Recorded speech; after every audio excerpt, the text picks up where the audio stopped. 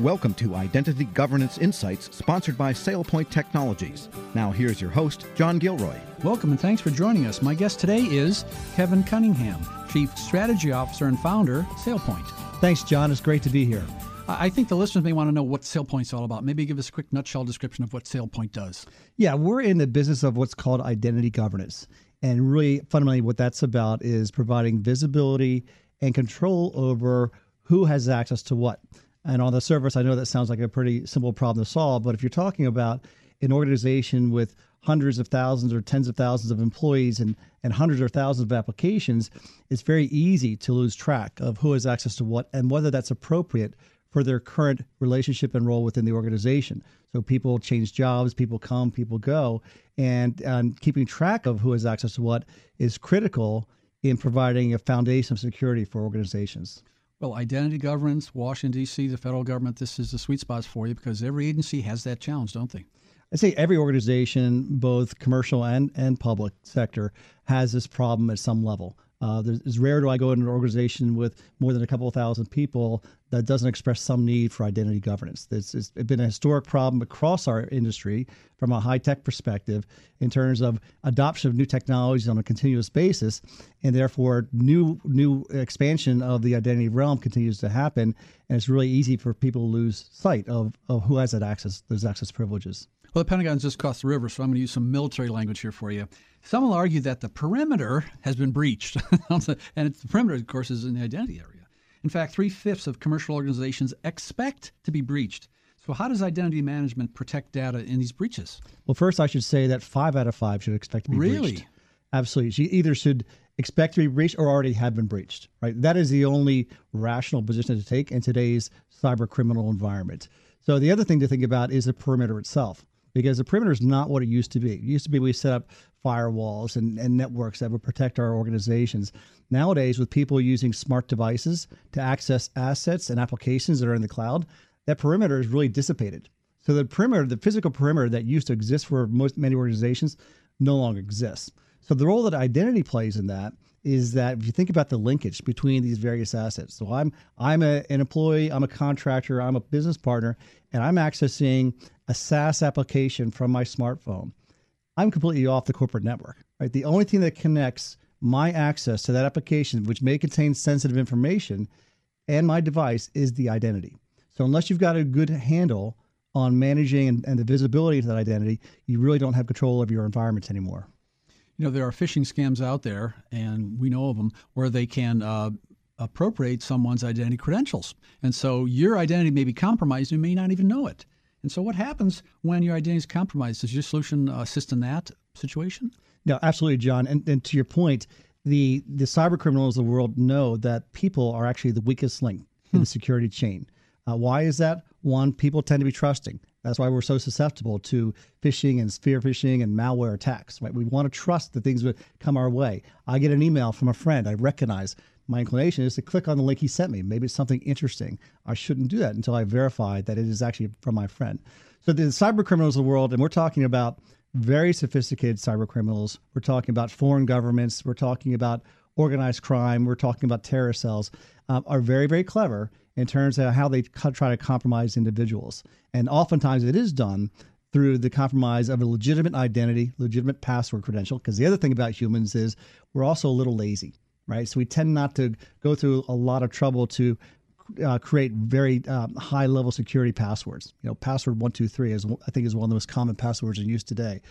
So the bad guys know that they can compromise people, and they use that as a leverage point to get inside the organization, and from there they move around. And sometimes they move from organization to organization. So a lot of the breaches we hear about in headlines today actually started out with a breach of a vendor or a partner organization that ultimately found their way into the target group.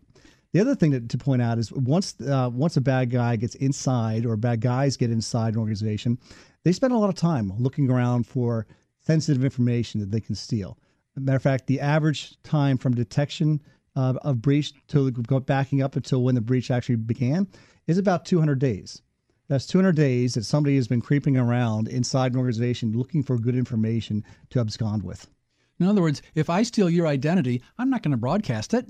I'm going to tool around the network and see what's going on. It's only when a system can identify unusual activities. Wait, what's Kevin doing this? He's normally home on Thanksgiving. What's going on here? So that's how your system seems to work, how behavior. That's right. There's definitely a behavior component to this, and which is the next frontier for identity governance. So once you understand who has access to what from a static perspective and whether it's appropriate given their relationship with the organization, the next level of sophistication is understanding what they're doing with that access. So understanding behavioral patterns. So identity analytics is all about understanding norms and things that are abnormal. So much like when I travel abroad and I use my credit card for the first time, I typically get a text message or an email from my credit card company saying, hey, is this really you? We want to verify it because this is behavior that's not part of your normal routine. You're in a different country now using your credit card. So much like that, identity analytics takes a look at things that are abnormal. So through peer group analysis, for example, I've got a set of people in a similar department with a similar job function. They all have very similar access, except maybe one person has access to some strange systems. I should take a look at that because that's abnormal. Likewise, behavior. Sometimes it's not invalid access that would indicate a problem, but it's the unusual usage of that access. There was a well-publicized case of a manufacturing company who had a lot of patents as part of their portfolio. And one of the scientists who was responsible for developing a lot of those patents decided to leave the company. And he felt he had put so much work into those patents, he deserved to take them with him. So he actually had legitimate access to the IP database, but if anyone had been watching what he was doing with that access, he was downloading literally terabytes of data before he left the organization. So oftentimes it's not the static information that needs to be watched, but also what people are doing with their access privileges. And they can change over time. I think we've learned that is just because someone is fine up until a certain point in time, there could be situations that can cause his behavior to change, but his status is still the same. Absolutely. And I think the movement of people within organizations sometimes represents the biggest challenge. Because oftentimes, if I take a new role within an organization, oftentimes I have to maintain my old privileges for some period of time for a job transition. And when do you shut that off? I mean, one of the most famously publicized cases was Societe Generale, who had the rogue trader, if you recall that about 10 years ago. Turns out, he lost the bank about $10 billion. And the reason he was able to get away with that was he changed jobs within the bank. So he had what they call a middle office administrative job, which gave him certain privileged access to certain databases and applications. He changed job, became a trader. Nobody thought to turn off his old access. So he was able to cover his tracks for a long time by maintaining 2 sets of credentials. We're going to have to pause here for a short break. My guest today is Kevin Cunningham, Chief Strategy Officer and Founder, SailPoint. I'm your moderator, John Gilroy, on the discussion, Federal Identity Governance, sponsored by SailPoint on Federal News Radio 1500 AM and federalnewsradio.com. Go beyond the PIV card and secure your agency with identity governance. Security doesn't stop at the front door. You need governance over who has access to systems and data in your agency. SailPoint Technologies, the leader in enterprise identity governance, invites security professionals to ID.gov on January 25th in Washington, D.C. Learn how government officials solve their security challenges by using the power of identity. Learn how you can attend. Visit info.sailpoint.com/gov. That's info.sailpoint.com/gov. Welcome back to the discussion, Federal Identity Governance, sponsored by SailPoint on Federal News Radio 1500 AM and federalnewsradio.com. My guest today is Kevin Cunningham, Chief Strategy Officer and Founder, SailPoint. I'm your moderator, John Gilroy. Now, churn is everywhere here in federal government. Every 4 years, it's the famous churn, but many of my listeners have churn every year. So it's hard to keep up with what's going on, especially when you have people coming and going all the time. How does this impact password management for new employees? Well, it actually is a major impact. So federal government is not the only one who's subject to this churn. University systems are subject to this churn every year. But even, think about retail operations, right, where they have holiday seasonal hiring. So it's a big issue, both from an onboarding perspective. How do you get these people onboarded effectively and quickly with access to what they need to be productive? But also, how do you manage them over time? Because a lot of times people will rejoin a workforce, forget their old ID, forget their old password. So where this comes into play is actually providing facilitation of self-service. So part of our solution would be to provide self-service portals where individuals can go in and change their own passwords or reset their own passwords. So whether if I've forgotten my password or as a matter of security policy, I need to reset it every 90 days, I can actually alleviate the help desk of having to do that, intercede and do that by allowing people, giving them the flexibility to do it themselves. I was just thinking of you. You're traveling in Asia. It's in the middle of the night, and you're trying to change something. I mean, a human being can't be expected to manage identity for people traveling and remote workers as well. So this has got to be, the churn is within the organization as well, besides new employees. It's not just employees, right? Because think about partner communities. New partners are signing on all the time. Partners are leaving relationships, et cetera. So the churn extends beyond employees, extends to contractors, expands to the business partners as well. You know, a popular movement here in town is moving everything to the cloud. You got to go to the cloud. And what we see agencies doing, they maybe resist or want certain aspects of that going to the cloud. So they come up with something called the hybrid cloud. Right. So you get situations that it's very, very difficult. So does your solution impact anything to do with the hybrid cloud? Absolutely. So hybrid IT environments, which means basically you have assets and infrastructure that some of which is on-prem, but some of which is in the cloud. That's typically what we refer to as a hybrid IT environment. It's pretty much the norm across all industries today. People are adopting new SaaS applications. They're moving workloads to Amazon Web Services or Azure, but they still maintain a set of legacy assets that they still need to manage and maintain. And doing the new cloud-based applications and assets in context with the legacy is really important in providing that 360-degree view of what an individual has access to, because sometimes it's the combination of access that represents a problem for organizations. And that combination of access is going to span cloud and on-prem environments. So managing the hybrid IT environment is very much part of our strategy. So the cloud may reduce cost, but increase complexity, increase the strains on identity management. So you get maybe cost reduction and ability to scale easily. But what good is that if you can't manage identity? Exactly. And I think that's been traditional in terms of adoption of new technologies. Every time new technologies are adopted, whether it be wireless networks or smartphones, smart devices, cloud applications, every time we expand the universe of IT, we expand the domain of the identity governance problem. There's a term that I hear bantered about in town here. It's called shadow IT. In other words, someone's working for a company and they get all sick and tired of John delaying. They get a credit card and they start some system going. And the federal government can do something like that too. So what does your solution provide as far as the shadow IT or this road IT go? Right. So it's really difficult to shut that down. In fact, I would argue you probably don't want to shut that down. It's actually a healthy thing. People adopt new technologies because it helps them be more productive. It gives them some competitive advantage. There's a reason they're doing this. And they're, in general, again, back to people's nature, we're pretty impatient, right? So we see the new shiny object, we want to adopt it as quickly as possible. And we're not necessarily concerned about the security implications of that or the management implications of that. We just want the shiny new object. So what happens is you see these technology adoptions and then followed by the filling in behind that with things like identity governance. So rogue IT is really, in a nutshell, what people are doing to provide self-service adoption of new technologies. It's up to the organization to follow that with the appropriate measure of governance and administration and management security to make sure that they're not putting the organization at undue risk. I have a friend named Dennis. He worked for the IRS for several years. Then he transitioned to transportation. Now, the question I had for him is, do you take your rights and privileges with you? Or what new ones are assigned? How does that happen within agencies?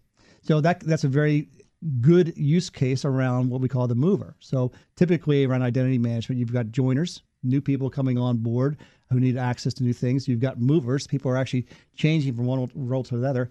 And you've got leavers. People are either leaving voluntarily or involuntarily. And the mover use case is typically the most complex in terms of how do you manage the dual access that's sometimes required to be overlapped so that I can finish out my old job even when I'm starting my new job. But if you don't have visibility into those transitions and control those transitions, it's very easy for people to accumulate access like badges of honor. So if you talked about, some people who've been system administrators for many, many years, they have access to almost everything. Is that a smart thing from a risk management perspective? Probably not. So identity governance would come in and say, I understand what you need access for and to do your current job, not what you used to do, what your current job is, and map that appropriately. Well, Kevin, we're going to have to pause here for a short break. My guest today is Kevin Cunningham, Chief Strategy Officer and founder, SailPoint. I'm your moderator, John Gilroy, on the discussion, Federal Identity Governance, sponsored by SailPoint on Federal News Radio 1500 AM and federalnewsradio.com. Go beyond the PIV card and secure your agency with identity governance. Security doesn't stop at the front door. You need governance over who has access to systems and data in your agency. SailPoint Technologies, the leader in enterprise identity governance, invites security professionals to ID.gov on January 25th in Washington, D.C. Learn how government officials solve their security challenges by using the power of identity. Learn how you can attend. Visit info.sailpoint.com/gov. That's info.sailpoint.com/gov.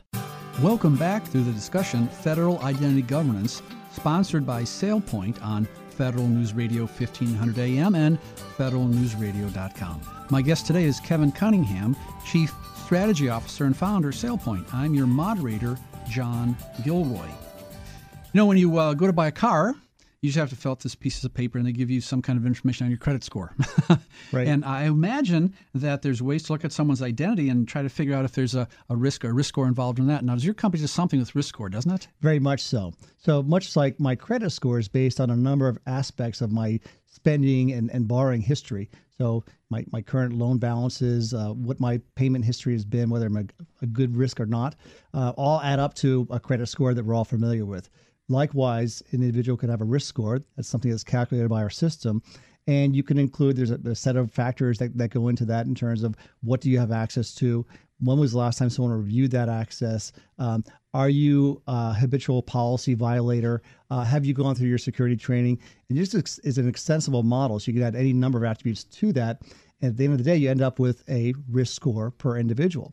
What that allows organizations to do is segment their populations not just by geography or function or department, but truly by the potential risk they represent if their identity was compromised. So what you want to do ideally is wrap tight controls around the people that represent the most risk to the organization, and you can lessen the controls to people who represent very little risk. So not only do you improve your security posture, but you actually gain a lot of efficiencies by not worrying so much about people who at the end of the day don't represent a whole lot of risk to you.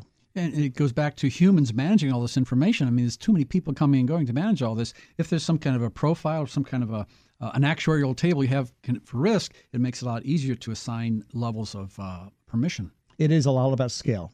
There becomes a point in time when you get more than a couple thousand identities you're trying to manage and more than a handful of applications, and it truly becomes unmanageable to do on a manual basis. I had a fellow from Cloudera call me and talk to me the other day, and I'm thinking about Hadoop and big data and all this data coming in and managing that. I have another friend who runs a Microsoft company, partner, and he deals with hybrid SharePoint. Everyone's sharing everything. There's so much data out there. It's not a garden hose. It's a fire hose. It's almost a tsunami. It's how do you structure it all and how do you give access to what? There's just so much information coming in now from IoT, from satellites, from just walking around. How do you structure? How do you give access to what? That's a great question, John. And in fact, the proliferation of data, especially in the form of what we call unstructured data, that's data that lives outside of applications and databases, is happening at an amazing rate. In fact, it's estimated that up to 90% of an organization's data is now in this unstructured format. Why is that? To your point, we like to share information. It helps us be more productive. It helps us collaborate more with other people. And so we tend to share a lot of information on a regular basis. The challenge and problem associated with that is a lot of times this information is sensitive. It's information that's been pulled out of a database or pulled out of an application, not in a malicious manner, but in the name of productivity and collaboration.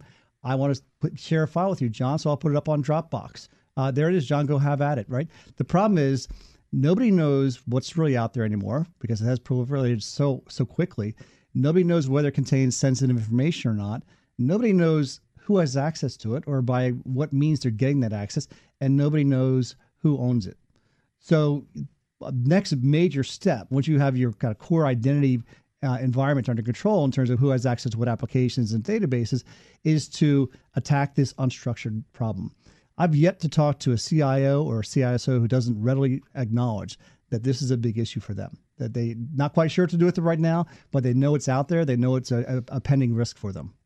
I go to a lot of trade shows. If I go to a cybersecurity trade show, they talk about analytics. If I go to a data center trade show, they talk about analytics. I imagine there's analytics involved in identity as well. So you must be in a position where we can look at trends and look at certain profiles where risks are more apparent than they may not be to other people. Absolutely. So we're introducing actually this month a new product called Identity AI, which is all about identity analytics. And the core value proposition there for customers is it helps them identify anomalies, right? Strangeness in behaviors or strangeness in patterns of access. So through machine learning and peer group analysis, we can actually determine what looks right and what looks odd. So a lot of security today is about finding the needle in the haystack. There's a lot of activity. There's a lot of data, as you pointed out, a lot of people involved in the system. A lot of it is perfectly harmless. It doesn't represent any risk to an organization at all. So it's really about finding and pinpointing that anomalous condition or behavior that would indicate that something is awry, something that needs to be taken a harder look at. It's almost out of the range of a human to do. How can a human do that 24 hours a day, 7 days a week when they have people traveling and remote workers? You have to automate it somehow. You can't do it. And this is why the core of that solution is based on machine learning, artificial intelligence, because there's a lot of data to crunch through, and you couldn't get through it manually. So it is the new frontier for identity management to automate a lot of that and help people really pinpoint risk. And as I said before, the flip side of that is to help them automate those things that don't represent risk. So the flip side of understanding where that needle is understanding where the hay is and automate those things that have previously been more manual in nature. I was talking to a friend of mine named Claude. He talked about an app, and I should try this and try that. Well, many times productivity can be increased and improved with new technology, but the problem is in the federal government, you just can't just try a new app. You have to do it with an environment of security. And I think identity management can help with adopting new technology, can it? Absolutely. So basically, the more we get our IT groups and security groups involved in the process of that application adoption, it can be done in a secure fashion, right? Because maybe there's some applications that should be on the no-fly list. They don't have enough internal security to make an organization feel comfortable, and that has to be vetted before that application is adopted. It's up to the IT groups, though, the IT operations groups, to make sure they do that in a way that's responsive to the business, right? We can't talk about weeks and months of delay before that vetting is done. So we have to be responsive as a community to our business users to make sure we're not holding them up. But at the same time, the business community has to recognize that they have a responsibility to make sure they're engaging with their security and IT brethren to make sure that they're not doing something that's going to create risk in the environment. And if you're with an organization like FEMA, and let's say the situation arises where maybe your privileges might have to dynamically increase or scale up and down, doing that manually would you'd show up too late for the event. Absolutely. And so automating privilege escalation has got to be done by using artificial intelligence. I would think. How else can you do it? No, you can't. You just can't do it manually. There's a lot of inefficiencies that just come along with the manual processes, and there's a lot of errors that come along with manual processes as well. We're not perfect human beings, so we make mistakes. And we give people the wrong access, or we don't get them access to what they need to be productive. So really, it's through automation is a key to modern day identity management. I went to your Twitter feed and I saw hashtag RBAC. Back years ago, remember taking the test? Role-based access control. Right. This is role-based access control on steroids. It is. Or applied with artificial intelligence. It is, but I think with a more pragmatic approach. So I think one of the challenges with role-based access control historically has been it's been a kind of a boil the ocean type project, right? Where you're trying to assign a unique role for every type of function in an organization. And you can get kind of mired down in that because in today's fluid environments, you need to have a lot of flexibility. So you have to have a flexible role model to accommodate that. I'd like to thank today's guest, Kevin Cunningham, Chief Strategy Officer and Founder, SailPoint. I'm John Gilroy on Federal News Radio 1500 AM. For more on this discussion, visit federalnewsradio.com and search Identity Governance.